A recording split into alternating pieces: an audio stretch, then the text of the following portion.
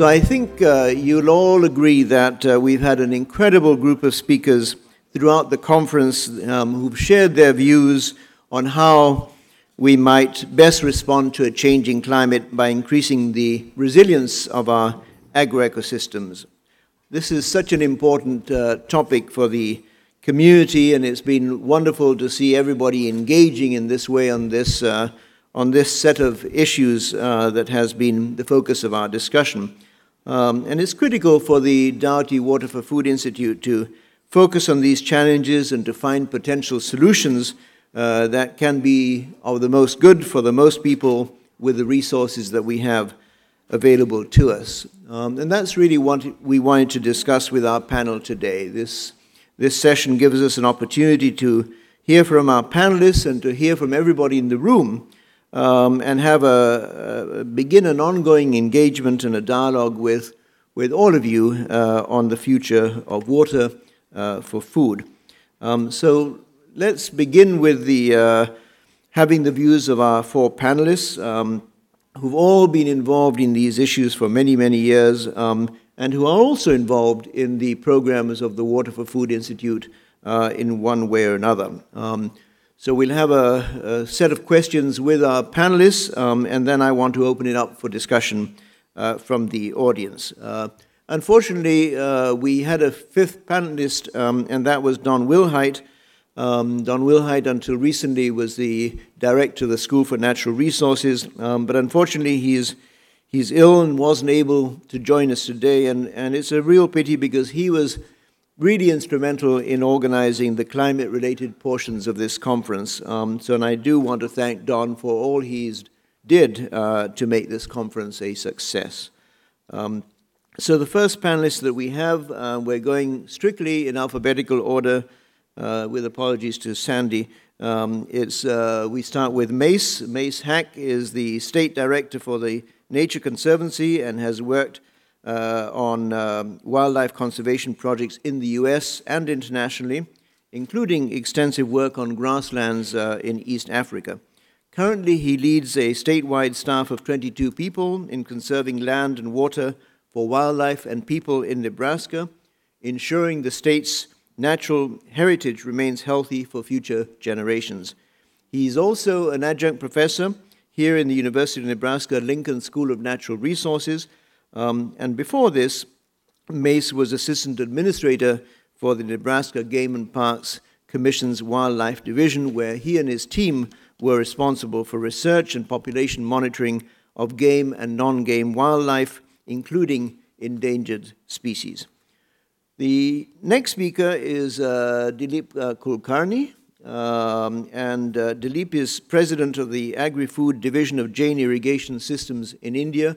Jain Irrigation Systems is a huge organization, a huge company working in more than 100 countries around the world. A very close partner of ours. We signed an agreement last year, and several of us visited the Jain headquarters in Jalgaon. So it's a wonderful partner, and we're so pleased that Dilip Kulkarni could be with us.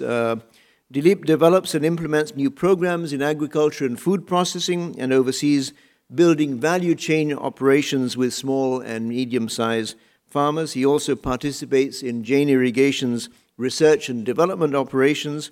He develops linkages with other organizations, including public-private partnership programs on national and international levels, and he coordinates the company's activities for strategic policy developments. He's an expert on technology transfer and extension for farmers and entrepreneurs, and he participates in various committees working on agriculture and food technology issues. The third person is someone that I'm sure everybody who has been here in previous conferences knows well, and it's Prem Paul, who is the Vice Chancellor for Research and Economic Development at UNL, and one of the guiding forces for both the Water for Food Institute and the conference from their inception until today. His energy, enthusiasm, and unwavering support for the Institute has been critically important to its success.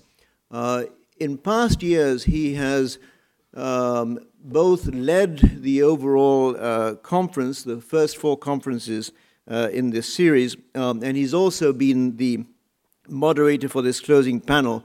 So as you can imagine, I have some very big shoes to fill. Those of you who were here at the closing panel last year may remember that Prem gave me a hammer, and I brought it with me today. And I keep it very close to my desk as a reminder of the big responsibility that I have, and I'm very grateful to you for this hammer, Prem. And last but not least is Sandy Zellmer, and Sandy is a Robert B. Dougherty professor at the College of Law here at the University of Nebraska. She has published numerous articles and commentary on water use and conservation, on environmental law, and on related topics, as well as authored or co-authored several books. She's a member scholar of the Center for Progressive Reform. She's a member of the Resilience Alliance and a trustee of the Rocky Mountains Mineral Law Foundation. Sandy also recently served on the National Academy of Sciences National Research Council Committee on Missouri River Recovery and associated sediment management issues. She is vice chair of the Public Lands and Water Resources Committees of the American Bar Association, its section on environment, energy, and resources, and previously chaired the Marine Resources Committee. So we have a wonderful panel, and it's going to be great to get their views. And let me then just start out with asking just one question, which was, what was, and I'm going to start with Sandy and then come this way, if that's okay. And I'd like to ask Sandy, what was the most important, the most interesting message for you that you'll be taking away from the conference that you'd like to share with everyone here? Well, thank you, Roberto, for that wonderful introduction and for putting this panel together. I always find the closing panels at the end of a long conference are often the most helpful in terms of trying to synthesize the things that we heard and the things that we learned. In terms of the most interesting message of the conference, for me, there were a lot of them, but I'll try and boil it down to one main theme. It's kind of got 2 parts to it, and both of them have their footing in the resilience panel that I attended yesterday afternoon. And one quote really struck me. Lene Gordon said, "Water isn't just a commodity, it's the bloodstream of the biosphere." I think we've all heard water characterized as many, many different things, from Mark Twain's famous whiskey is for drinking, water is for fighting, to Ben Franklin's we'll all know the worth of water when the well runs dry. But I really liked this. It captured my imagination. Water isn't just a commodity, though it can be marketed, but it's more than that. It's the bloodstream of the biosphere. But in that, and this is the second part of the message that I took away from the resilience panel, and Doug Beard, I think, really made the case very powerfully that we have to identify, acknowledge, and make informed choices about trade-offs in the use of water. His example was 10 million kilocalories of wild fish as the equivalent of 21.1 million tons of corn. And in some areas of the world, like the Mekong, raising corn takes 17% more water than it takes to support and sustain fisheries, wild fisheries. I Googled this, actually, to make sure I'd gotten it down correctly in my notes. And instead of really getting confirmation of that figure, although I have no doubt that Doug Beard has his facts and figures correct because he is the U.S. Geological Survey, after all, I found a whole lot of recipes for fish tacos using corn tortillas. It made me really very hungry. Talk about trade-offs, I guess. Another set of trade-offs, and this is the last point I'll make on this particular interesting theme or message that I got from the conference and from this panel, is that a few of the speakers, and we've all heard this and thought about it, I imagine, argued that storage capacity, more storage capacity, is needed to provide water to feed the world. But as Doug Beard pointed out, dams impact the quantity and the quality or types of food fish, trade-offs. Again, They can also displace people in some instances, and they have other significant trade-offs as well.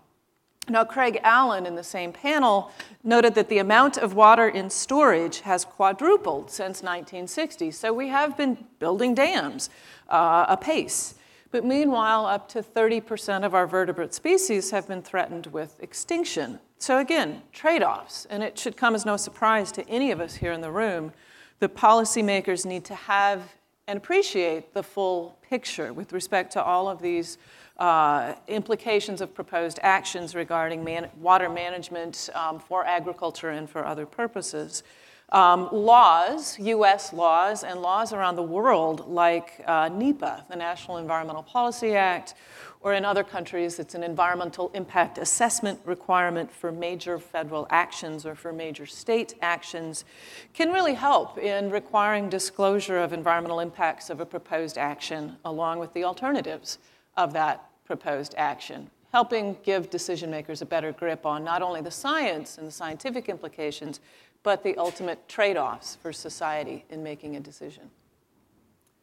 Well, thanks so much, Sandy. And I particularly like what you said about trade-offs, because I do think that this conference, perhaps and more than many others, really brought that out in so many issues in so many different ways. And I was struck today in the discussion on livestock. I'm sure it was an eye-opener for so many. It really brought out those issues, both corrected misperceptions, but also raised these questions of trade-offs that we face. So I really appreciate that, and that's going to remain in my memory. So let me turn it over to Prem with the same question. What was, for you, Prem, the most interesting or most important take-home message? Thank you, Roberto. First, I want to commend all of you for sticking it out and still being here. That takes a lot of dedication and real, genuine interest on the topic. For me, kind of looking back 5 years ago, we were wondering whether there was a room for another initiative on water that could receive attention globally. And I think when we brought together a lot of friends, new friends, experts from around the world, and there was a lot of concern because my bosses kept asking us, is that, what is the best place in water around the globe and why? And if we want to be the best, then do we need to focus? So I think going back 5 years ago, and a lot of you were involved, and if you were, thank you very much. And the experts that came, and they advised us that if we just want to focus on water, there are a lot of other places that are much better than us. But what makes sense for Nebraska is the water and agriculture. And I think that looking back now, I think now this is the 5th year of the conference, that any doubts that we had 5 years ago, whether or not this is feasible, I am now convinced that we're here to stay. So that's the one message that I would like to pass on, that Doherty Water for Food Institute is real, and it is unique in its focus, and because several of the speakers actually mentioned that. And it's real is because not just because what we have in Nebraska, it's because of the relationship that we have already built and that we're building, and because of so many colleagues have come from around the world to share their experiences with the others, and I believe that hopefully, I know that we've learned a lot, but hopefully that you will go away with some of those solutions. The other message is that this challenge that we're dealing with is very complex, and there are multiple ways to solve this problem. So it is going to not just take one particular discipline, it is going to take a multidisciplinary, interdisciplinary approach, multiple disciplines, and not just the academic community. So it's going to take a partnership between universities, with private sectors, research institutions around the world. I think the technologies are going to be critical to solve. So it's a complex problem. So definitely we need technologies, and I won't explain that anymore right now, but it will come up later on. But that in the interdisciplinary approach, it's just not technologies, but actually engaging the social and behavioral sciences into solving these problems. And finally, that I think that the panel that I was most excited about, and I think that this really brings in a lot of fresh ideas, is that having the practitioners, the producers, that panel has added tremendously to informing those of us who are at the universities and research institutions. So I think that's something that I hope that we keep it up. Well, thanks again, Prem, and everything you said really resonated with me in terms of we're real and we're here to stay.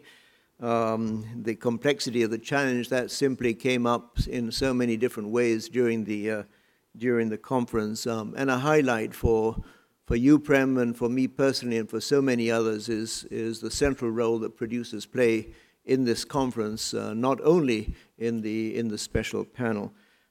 So thanks for those comments, Prem. And now, Dilip, same question. Yes. What was for you the most significant take-home message? What impressed you the most? Yes.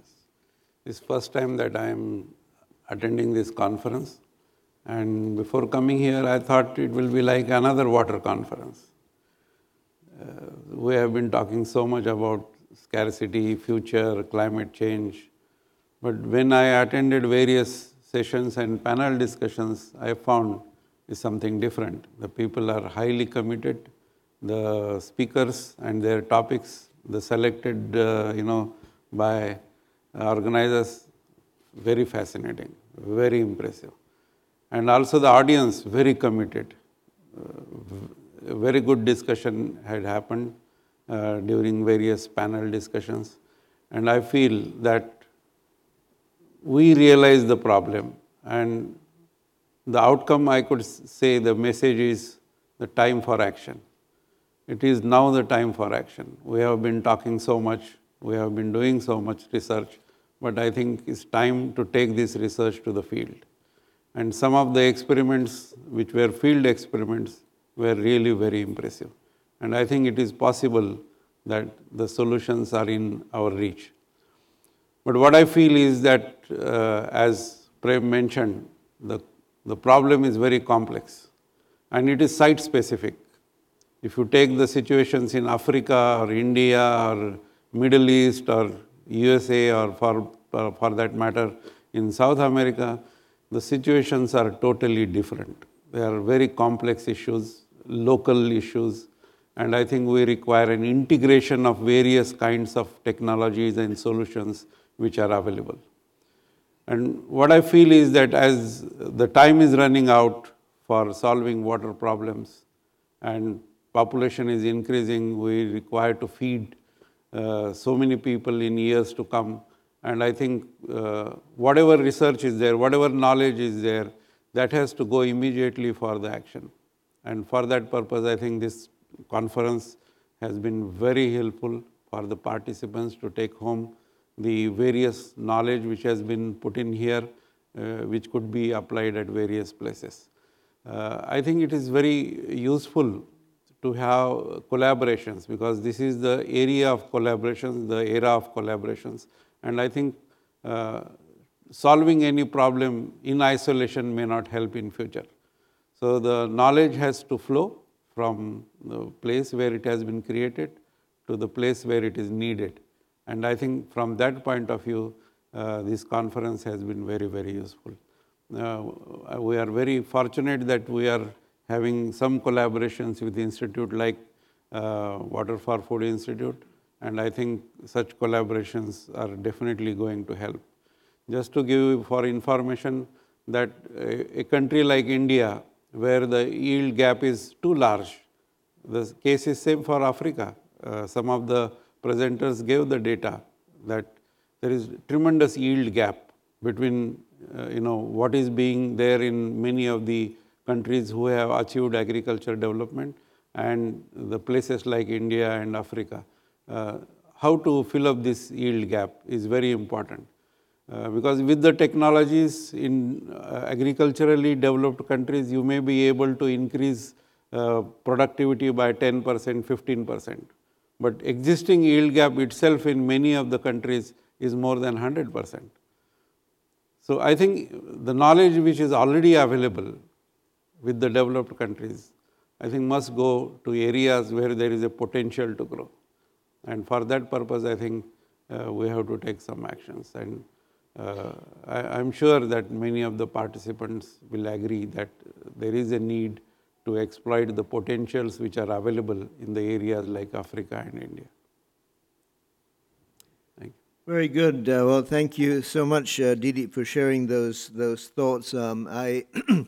I felt when you said that this conference was something different. That's certainly the way I felt when I was here last year for the first time, and again this time. It really is a different, both because of the the focus, but also because of the mix. And as you said, these issues are so complex and so site-specific and so local in nature that you just simply have to have the multifaceted presentations that we had today to be able to capture some of that complexity. So last but not least, Mace, what thoughts do you have on what you found most significant during the conference? Well, first I want to applaud the Doherty Water for Food Institute for convening a conference that focuses so intently on climate change. It's the leadership that I think that we expect from the Institute and the greater university community to really address, provide knowledge and analysis and understanding of really this tremendous global problem and take it to a scale that resonates in Nebraska but also resonates at the global level.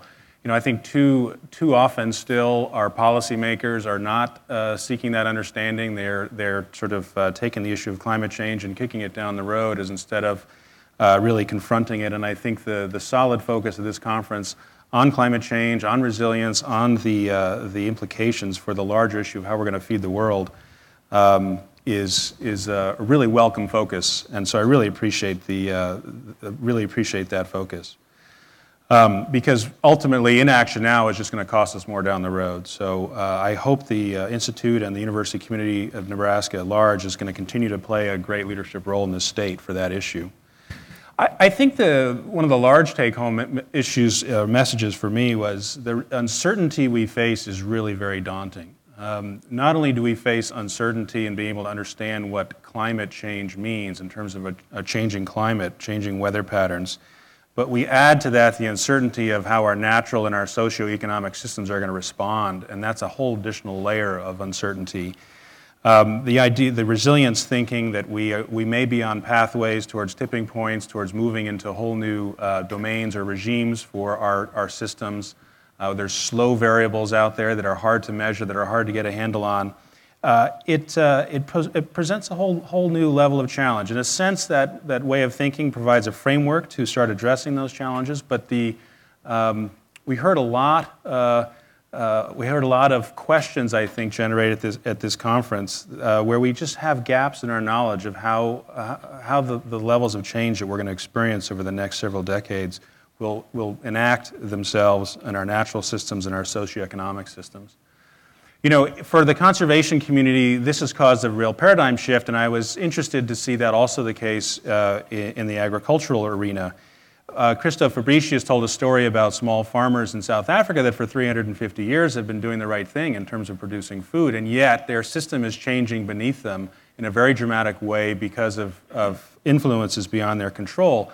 And really this parallels what we are experiencing in the conservation community. I think once upon a time we thought it was sufficient to identify those places on the planet that have the greatest diversity of plants and animals and try to ameliorate the threats to those places and preserve them, conserve them for future generations, and we'd be good. We'd be good for several generations. And what we're finding now is instead, despite our best efforts in protecting places, that they're changing right beneath our feet as well, that within a single generation of a land manager, we have species coming and going in these systems, and it's caused us to reevaluate what are the qualities that we should be focusing on. And I think the emphasis in this conference on resilience as a framework for thinking about maybe less focus on the specifics of, in the conservation analog would be the species in this area, but really more on the stage.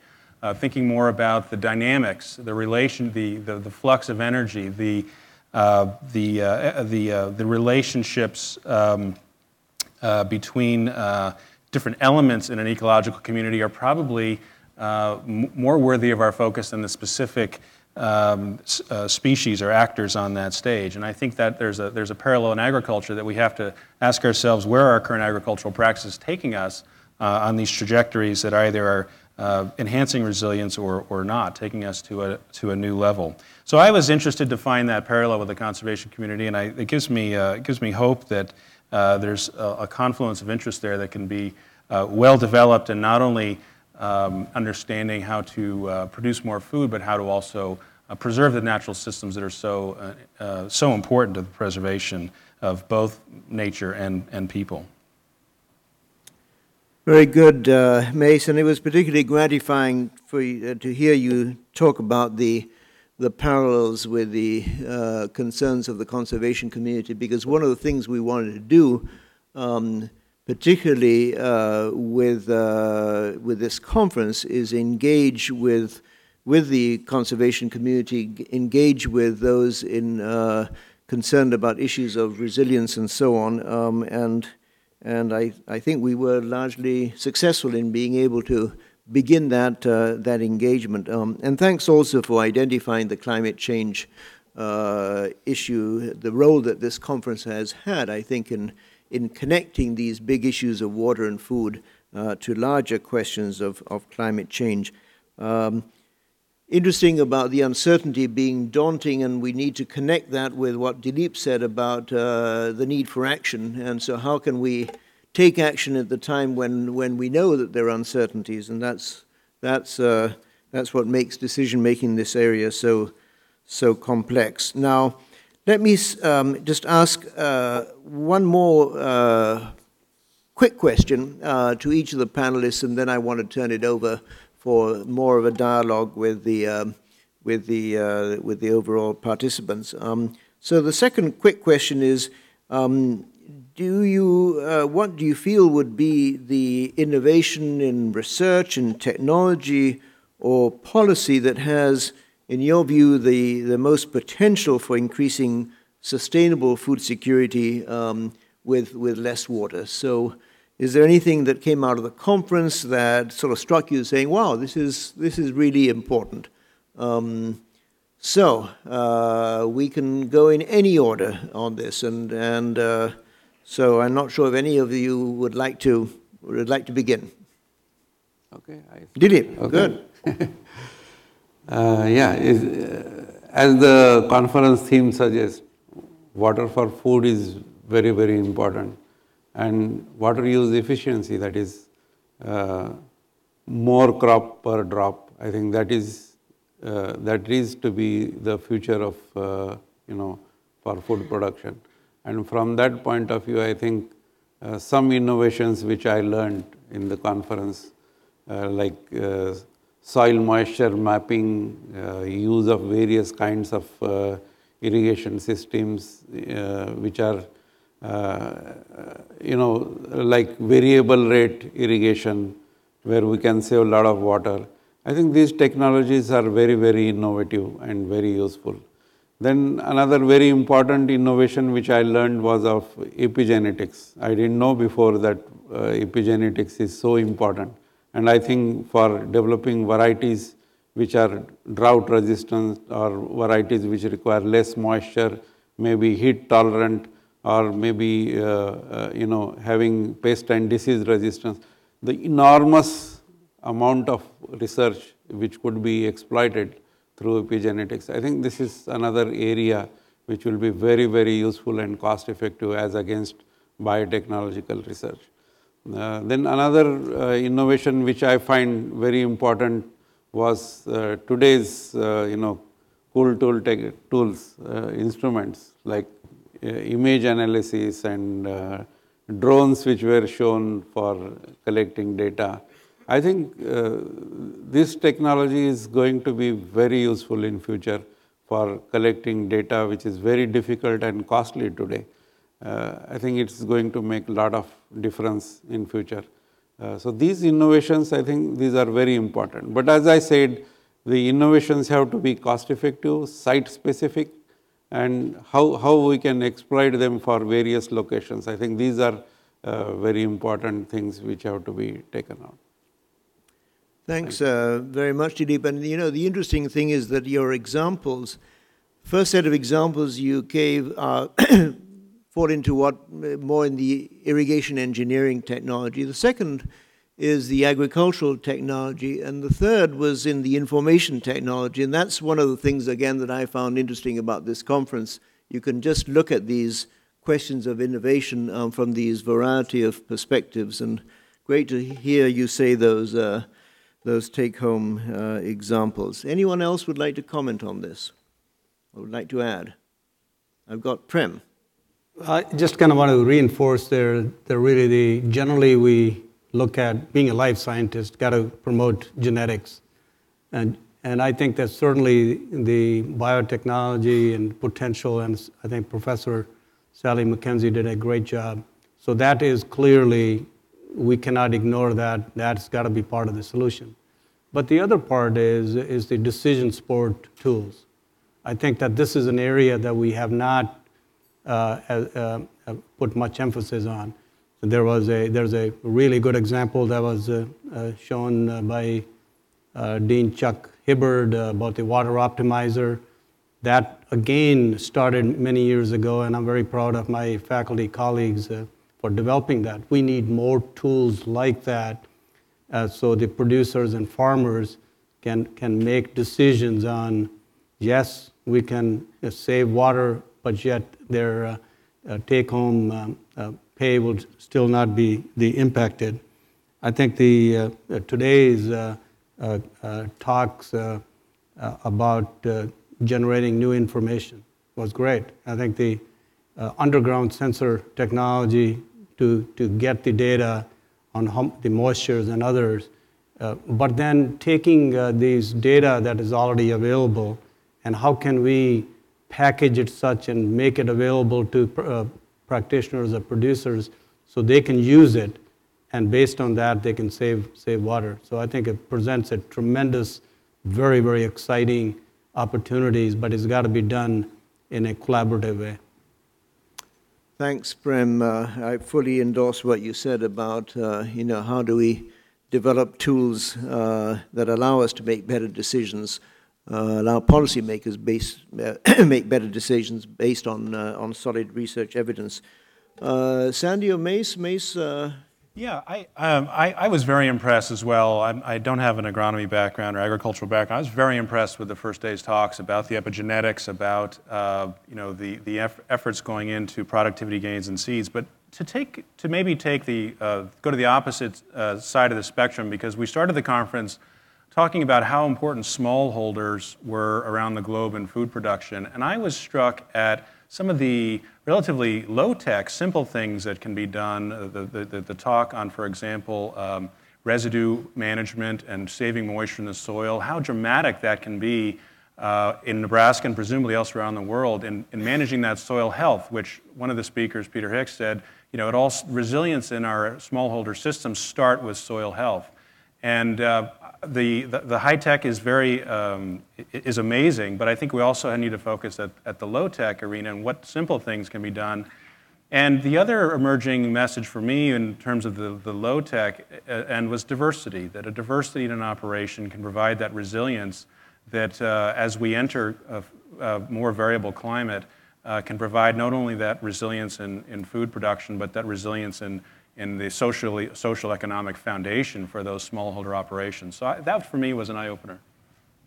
Yeah, and one of the things that struck me as well is that in this conference there's both the high-tech and the low-tech, as you say, but in both cases the need for good science is there. It's not just the high-tech that needs the good science, the low-tech needs equally good science to be able to come up with the right prescriptions, as it were. Sandy, anything to add to this? I also have a specific question to you afterwards, if you want to, or you could jump into that other question first, but let me give you an opportunity first to comment on any innovations that struck you. Well, I do have a couple of observations, and I'm kind of taking in a different direction. Maybe I'm leading to your next question or not, I don't know. But one thing that strikes me in each of the last conferences that we've had here with the Water for Food Institute and water conferences and water science and law conferences that we've had in the past is that our science and technology have vastly outpaced the legal treatment of the water resources. And of course, that's the area of my expertise. And I think we've all learned in the last few days, and I think we probably all inherently knew, that ignoring the science that ought to drive our policy decisions is dangerous. But the law is almost always 1 to 10 to 100 steps behind. I'll give you one example out of Texas, which is struggling mightily right now with drought and high temperatures, losing their cotton crops, lowering their aquifers. The law that's in place with respect to groundwater management in Texas is a law that dates all the way back to the mid-1800s, and it hasn't changed a whole lot since the mid-1800s, despite the advances in technology and science. And I'll just tell you a little story. In 1904, in a case called the Houston and Texas Railway Company versus East, Mr. East sued the railroad because it had drilled a large well to supply its locomotives. And it caused Mr. East's well, which he had been using for some years for domestic purposes, to go completely dry. Mr. East sued, and guess what? He lost. The Texas court ruled that landowners may capture as much groundwater as they desire without liability to surrounding landowners who might claim that pumping has depleted their own wells. Poor Mr. East. What possible rationale could the Texas court have had? The existence and movements of groundwater, says the court, are so secret, occult, and concealed that an attempt to administer any set of legal rules in respect to them would lead us to hopeless uncertainty and be practically impossible. As a result, lawmakers and courts declined at the time to make any laws regarding the use of groundwater in Texas. Again, poor Mr. East. Today, our hydrogeologists don't know everything, but they sure do know that surface and groundwater are, in many, if not most areas, interconnected and inseparable. But for over a century, this sort of separation myth has been a major impediment to the development of an integrated body of water law. In law, at least, we are still living with the mistaken idea that groundwater and surface water are separate resources, and we've got divergent regulatory schemes developed for the two. There's been some progress. In Texas, there are now 16 groundwater management areas that have submitted a plan for how much groundwater they anticipate will be available to each area for the next 15 years, and standards called desired future conditions.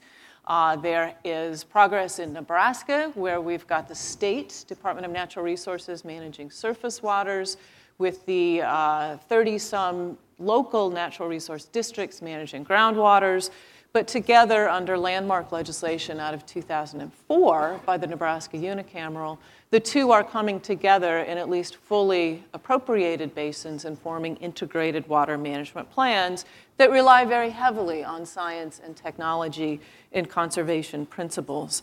I'd like to hear more about that in some of our upcoming conferences, because I think as I talk to scientists, one of the first things they say is, how much do you people actually talk to the scientists? Do your students ever pay any attention to hydrologists and geologists and engineers? And ecologists and biologists? And my answer is only if I force them to. And I think we need to do better. Sandy, I think we've got the topic for a future conference well identified. I would, hearing you say that, I just feel that there's a wonderful opportunity to be able to explore some of those issues. You know, sometimes we begin exploring them in a caucus fashion, as we will today, on these issues of water, food, and health, and I think you've identified a subject that would be really, really exciting and a way to connect. So thanks for that. Let me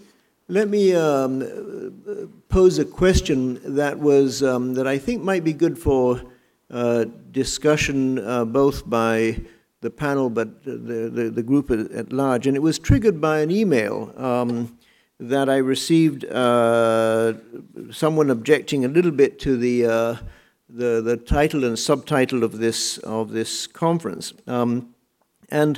I think, in fact, it's not a question of semantics, it's more a substantive question. And it has to do with the fact that the main subject, or one of the main subjects of the conference, was how can we increase the capacity of our food and water and natural ecosystems to adapt to a changing climate. And the writer of the email posed the question, well, shouldn't we be focusing as part of adaptation on how to decrease the demands on our systems, how to decrease the demands on our natural systems as a way of adaptation? And that's the question. I wonder whether you, Sandy, and others around the table might have some comments, and then that we could segue into a discussion with the participants as a whole. I don't know, Sandy, you've had anything to say on that, or Mace? I know this is perhaps an issue close to you. Sure. Well, I'll just start with a really short answer. We, by law, and my expertise is more in federal law for the most part, have adopted a number of requirements to decrease demand. One of the first and foremost, and also one of the environmental laws that people love most to hate, is called the Endangered Species Act. But it only kicks in when things get so bad that critically imperiled species, and I was talking with some folks last night about the Platte River, the pallid sturgeon, the whooping crane, the least interior tern. When those species are threatened to the brink of extinction, then federal protections come in and demand screeches, if not to a halt, but to a substantially diminished state, not because people have chosen to come together and collaborate, but because the system has gotten so out of whack that species that have been deemed eligible for federal protection have caused some very severe constraints on the system. That's probably not the best answer in terms of finding ways to decrease our demand, but it certainly is one. If we refuse to collaborate, refuse to pay attention to the science, the ecology, the geology, the geomorphology, all of those ologies, and if we fail to come together as a community to manage a scarce resource and to adapt in doing so, then there are constraints on demand, and they're usually constraints by law that nobody really wants to see. Great reaction to that, Sandy, thanks. And Mesa, I don't know if you have any comments on this, and then let me ask afterwards from the public.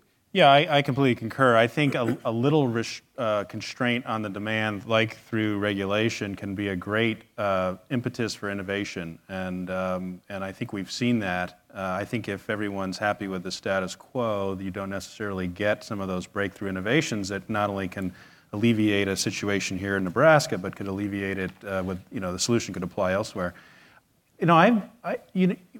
And clearly, population growth as a global driver is the premise for why this is even an important issue. But you turn I wonder if you turn it on its head in respect to demand. I've been questioning if we accurately know what the demand is. And one of the issues with global food production is how much food do we actually need to produce, and where do we need those gains around the globe from a macro picture? In the climate arena, when it became clear that our current trajectory of carbon growth is sort of like this, and where we need to be is a flatter trajectory. An exercise was created to sort of say, okay, let's take this huge problem and break it into more manageable components, and maybe come up with multiple solutions to solve a wedge of this overall problem we have to solve. And I wonder if a similar process could be applied to the global food needs in a way that more accurately identifies the demands in different geographies through different techniques. And that may be another way of answering that question about does the demand side make a difference? We really have a clear handle on what the demand is in different geographies and how then what the strategies might be to address that demand. So I was just taking that parallel from the climate change arena and how to solve that problem. I don't know if that's been done in the agricultural arena from a global scale, how to take this large problem and chunk it into more manageable wedges, but that might be a way to clarify what the demand actually is on a more geographically specific level with clearer strategies in those geographies.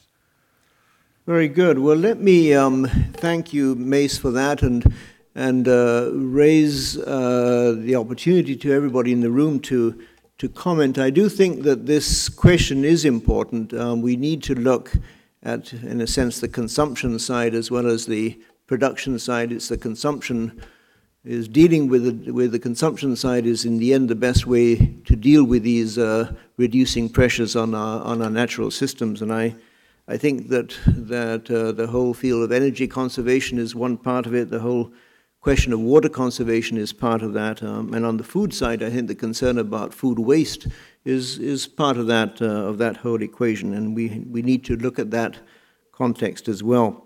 So let me invite reactions to that or more general observations or suggestions or proposals for consideration. And we have, as in the past, we have at least 2 mics. I can see one here on the right and one on the left. So let's see who would like to come up first. There's one person coming up on my right. And please, if you could just simply identify yourself before speaking. David Iaquinta. I'm at Nebraska Wesleyan University. The conference is focusing not really on sustainability, but on resilience. And sustainability would suggest, can we keep doing what we're doing? And part of your responses are suggesting maybe we should be looking at what we're doing in terms of asking what macro consumption or production is. I'm always surprised, not just at this conference, but any time that I'm dealing with agricultural issues, that it's almost heresy to talk about urban agriculture. And when I look at the world and what people do to survive and ask about human systems resilience, urban agriculture has historically and in the present been a significant component of that. Most people only see it as just gardening. The reality is that people throughout the world survive and generate incomes in agricultural production in and immediately around cities. And it is clearly a human resilience factor, and it doesn't go away. And it's especially pronounced for poorer populations in the world, disenfranchised populations. And it's particularly related to children's nutrition and women's empowerment. There are tremendous opportunities in the arena, but we don't really want to galvanize ourselves to think about it much because it doesn't seem scalable in the same way that commodity production does. The other kind of resilience that we've built into and bought into is the resilience of growing more corn and then feeding it to cattle. And we've created a consumption lifestyle which may be sustainable, but not in the face of large parts of the world wanting that same lifestyle. Is sustainability really a good approach? If we're really going to talk about resilience, can we ignore these kinds of sectors in thinking about resilience, urban agriculture, and changing consumption habits? Because they really do reflect real changes behaviorally and culturally. In urban agriculture, the issue of water shows up in multiple ways. Pick up the newspaper in Lincoln, and you will see that there are new regulations for water use that are being proposed in the city. The presumption is that if people aren't drinking it, cooking with it, bathing with it, or washing dishes, that they're watering their lawns. But the fact is, lots of people are watering their gardens. Is that just a superfluous use of it? Is it a wise use when, in fact, lots of gray water goes back through the system, is treated, goes into the rivers, and then is withdrawn again as drinking water but used for gardens? We could approach the problem of water for food in a different way. These initiatives exist in some areas, but not as a wholesale process. In poorer countries, the water availability for urban agriculture falls into categories of non-availability because of occupations by people who don't have tenure rights.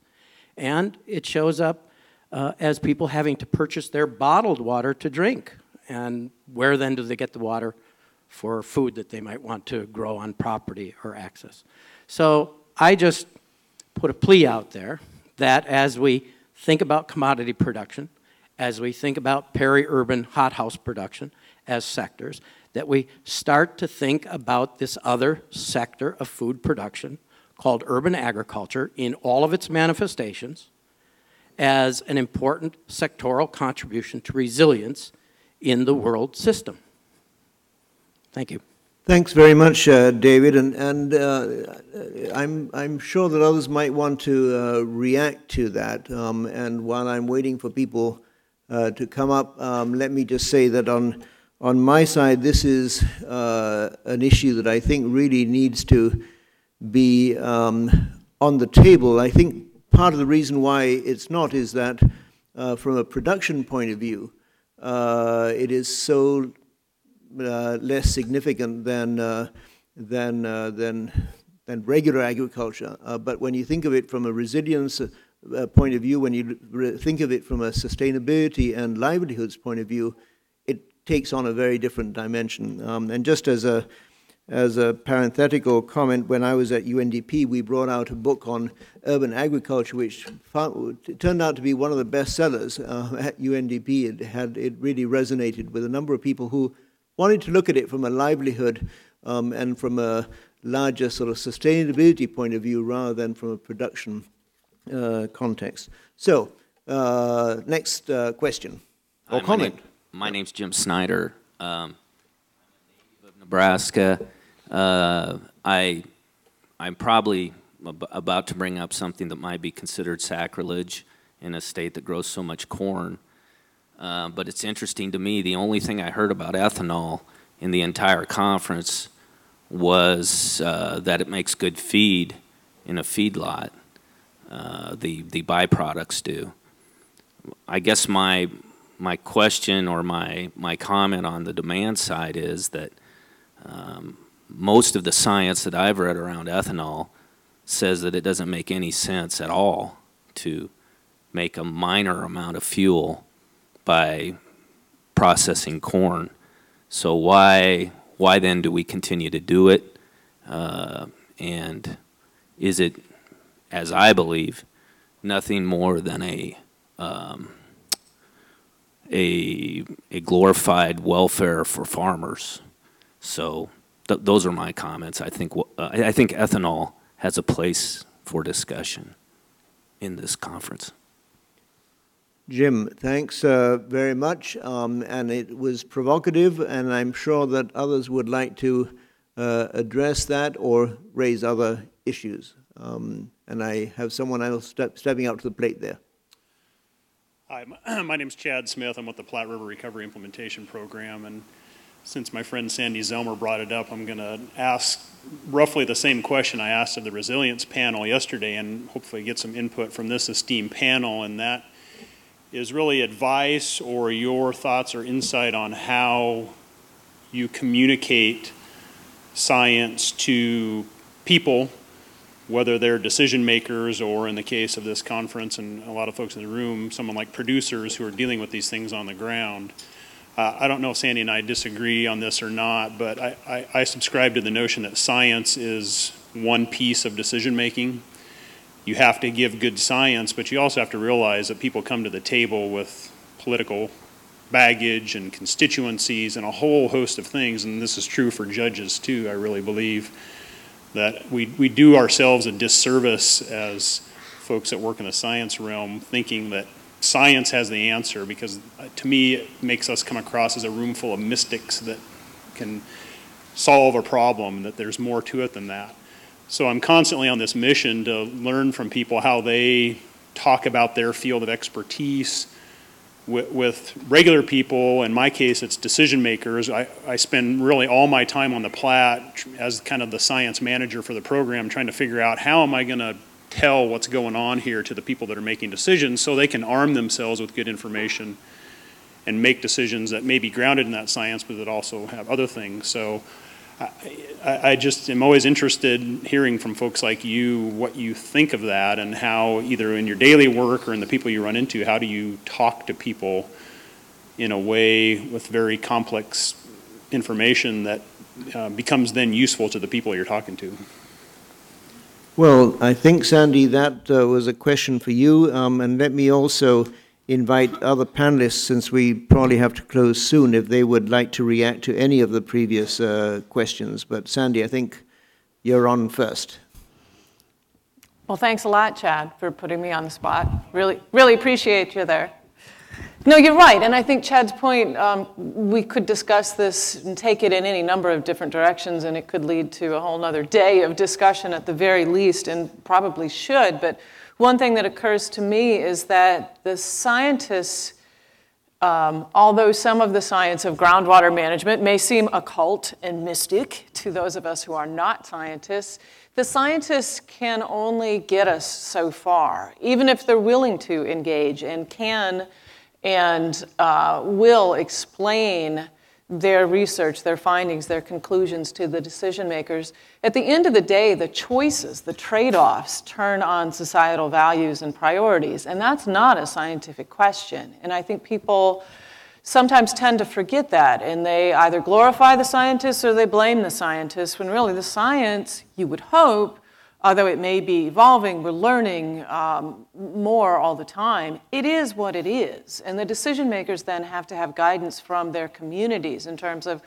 what do we do with that science? What are our priorities? What kinds of trade-offs are we as a community, as society, willing to make? Thanks, Sandy. And let me maybe just go down this way with the panel and ask Prem, any reactions to the question, the last one, or the question about comment on ethanol or urban agriculture? No, I wouldn't want to comment on that. I think it's, but I do want to really address the science-based policy. I think there's definitely a place for scientists to generate information and provide that information to those who make policy and decisions, so they can make the right decisions. It may not be the right case in this particular case. I think I mentioned Water Optimizer. Water Optimizer provides a tool that you can show that you can save water and actually will save money for the producers. And the way that came about was, at the time, Congressman Tom Osborne, the former coach, the legendary coach of football, national championships, he came to us and he challenged our colleagues and scientists and said, I need this tool right now. And said, well, you know, it's going to take 2 or 3 years to develop it. I said, no, I need the tool right now. So my colleagues, they rose to the challenge and they developed the tool. So I think that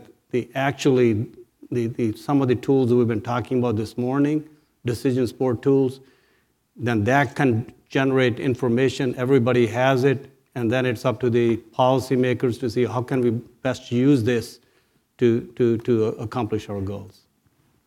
Thanks very much, Prem. And Dilip, any closing thoughts? Yes, actually, lot of information which is generated never reaches to the user. And there are 2 blocks. One is, of course, right policy decisions in right time. And another block is how this information translate into usable tools by the stakeholders. I think these two things are very important. And from that point of view, creating awareness among policymakers itself is a very important task which scientists have to do. I think, and for that purposes, a lot of interaction has to happen between policymakers and the scientific community. I think this is very important. I don't see why we should not have some policymakers or politicians being invited to such kind of conferences, so that at least they will understand the need of these technologies and tools which could be useful for the common people. I think this is very important. And the information which is generated by the scientific community must get translated into a tool which is usable by the stakeholders. And for that purpose, I think role of extension workers is very, very important. Thanks very much, Dideep. And Mace? Yeah, just to respond to, I believe it was David. You know, I can't speak to the contribution from urban agriculture to the overall issues, but I think a very similar argument can be posed for energy production as well. And I think there's some interesting ways in which, you know, energy production on one's own property could potentially contribute over a large scale to solving our energy issues, which are greatly in parallel with our agricultural issues.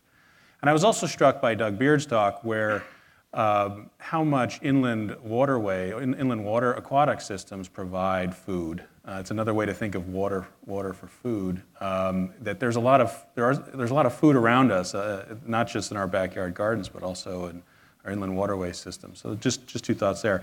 Chad, I don't know if your question was with respect to policymakers specifically or general audiences. I'm a scientist by training. I love to get into the details talking about science, and yet I talk all the time to a general audience trying to convince them of the importance of conservation. So stepping away from just trying to influence policymakers, just trying to influence people, trying to get people in this day and age, their attention is being pulled in so many different directions with short attention spans. How do you get them to respond to important points that have their roots in science? And I sort of go back to, you know, maybe the same rules of good journalism. You know, you start with the most important point in a general way, and only get to the detail as people are hungry for that detail. And I think it's really the first step, I think, in being an effective communicator is not to be talking at all. It's to be listening, because you need to reach people where they are. And I think until you understand how someone is looking at the issue that you want to talk to them about, you can't know how to connect that to the point you're trying to make. So I think there's some basic first principles in communication that start with listening that can be very effective in getting people, because people are wary these days of argument. They're wary of being convinced of something. You have to reach them where they are and find an interest. And so I find that, although it's been hard for me as a scientist to sort of overcome all the detail. You know, isn't the detail compelling? The detail is not compelling. You know, people want the main point, and they'll start there, and if they're interested, they'll get the detail. So it kind of belies the integrity of scientists that you can't give them all the detail up front, but it pays in the end, I think, in terms of getting people to understand your point. Thank you. Yes? I have an observation maybe tying two of those points together that Mace just addressed, communicating science and the urban agriculture issue. There's a fabulous documentary that's coming out of Omaha called Growing Cities, and it's basically a road trip saga. So it's sort of, you know, Jack Kerouac on the road, but it's a group of young people, college graduates, going around in an old vehicle to about half a dozen different cities across the United States: Chicago, Austin, Texas, Brooklyn, New York, etc. But their home is in Omaha, looking at how city dwellers, impoverished to very well off, all sorts of different kinds of city dwellers, are growing their own food in the urban setting. And it's really a great story, and to go back to the communication issue, it's the human interest story, and it's a number of different human interest stories. And a lot of the topic is, well, how'd you do that? That's really cool. Oh, you're growing earthworms in your basement so that you can make compost for the plants that you're growing in your window in an apartment complex in Brooklyn? How do you do that? And okay, so just in the interest of full disclosure, my niece, Chelsea Taxman, is featured in this documentary, and she's got a truck farm, literally a farm in the bed of her old pickup truck.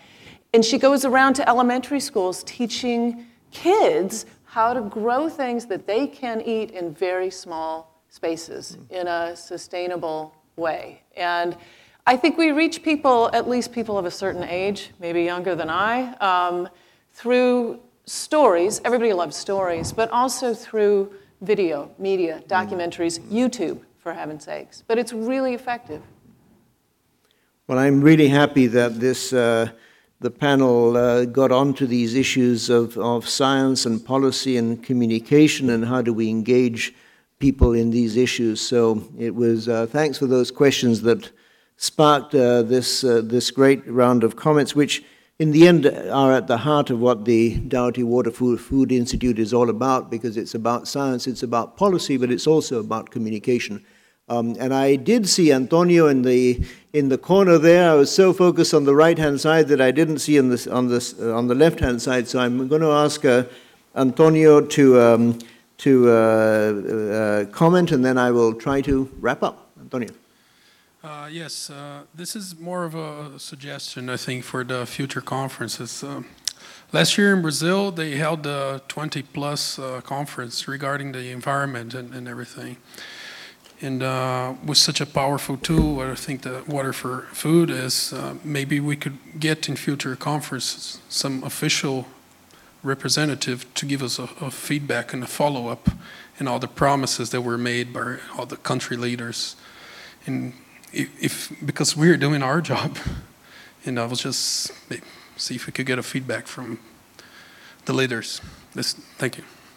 Thank you very much, and Antonio, we talked about that in just before this closing session, and it struck me that this is a really important suggestion in the context of two things. One is the desire to connect what happens in this room with policymakers at both national and international levels, and the second is that the theme of Rio Plus 20 was the future we want, and I think that captures so well what everybody in this room is, what brings us together. How can we create a future that really responds to our desires to be able to address the need for everybody around the world to have the food for a safe and healthy life, but to do that within the constraints of our natural resource system. So a great suggestion.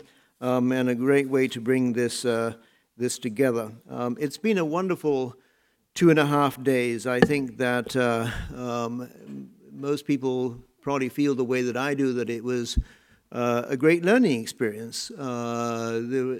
Everybody that I've talked to has learned something new, and that's what you really want in a conference. You want an opportunity to get together with others, but you also want to learn new things.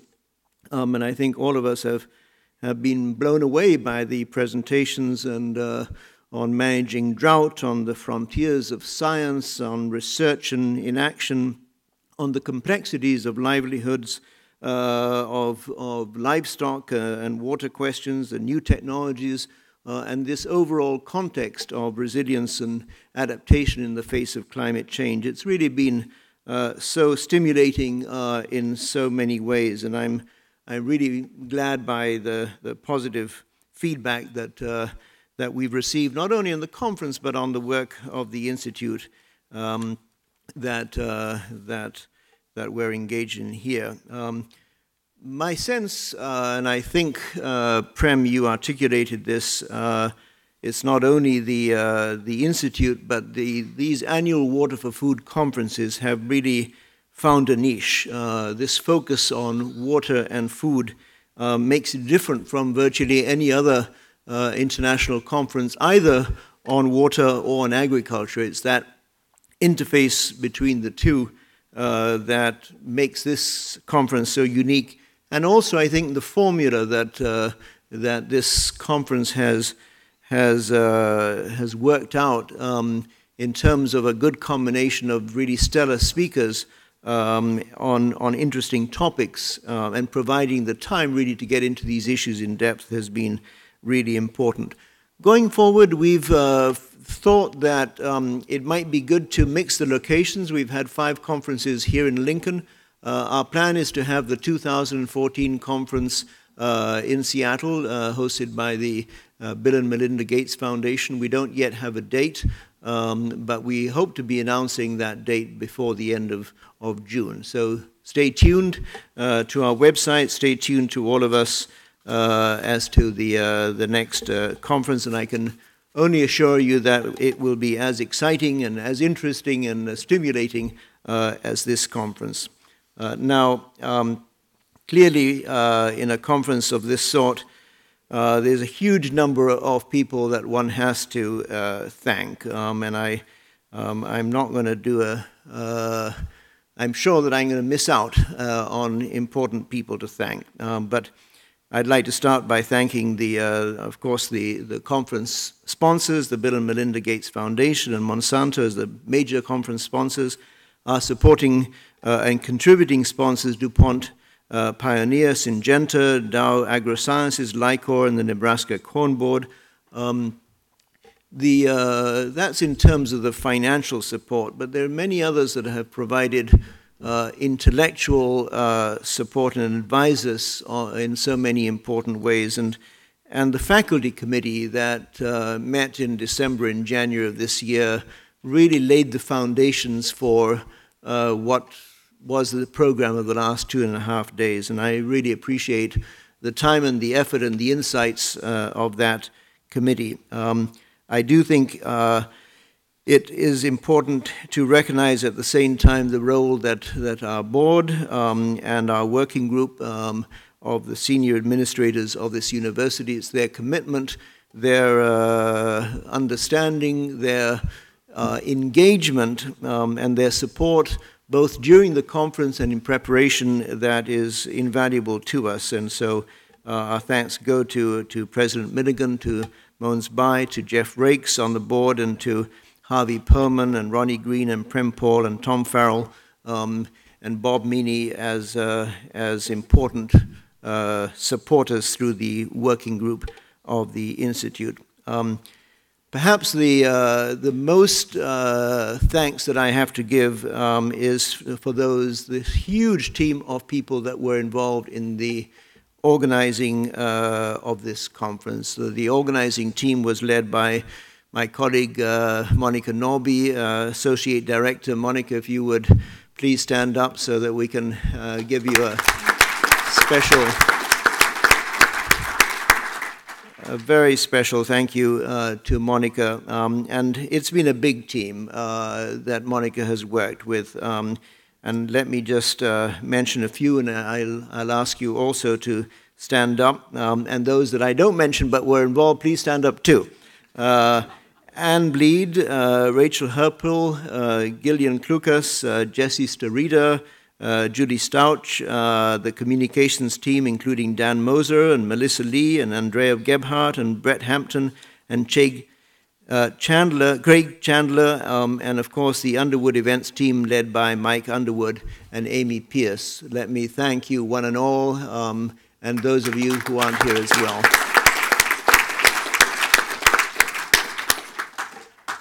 Now, last but not least, a conference like this doesn't work unless we have really outstanding panelists like we had today, presenters, moderators, and a wonderfully engaged group of people in every single event of the conference. So let me thank all those who played formal roles at the front of the hall, as it were, but also perhaps as importantly, those who played important roles in the audience in engaging with us all in the dialogue that we've had. So thank you one and all, and let me formally bring this to a close, and hope the glass doesn't break, and look forward to seeing you next year.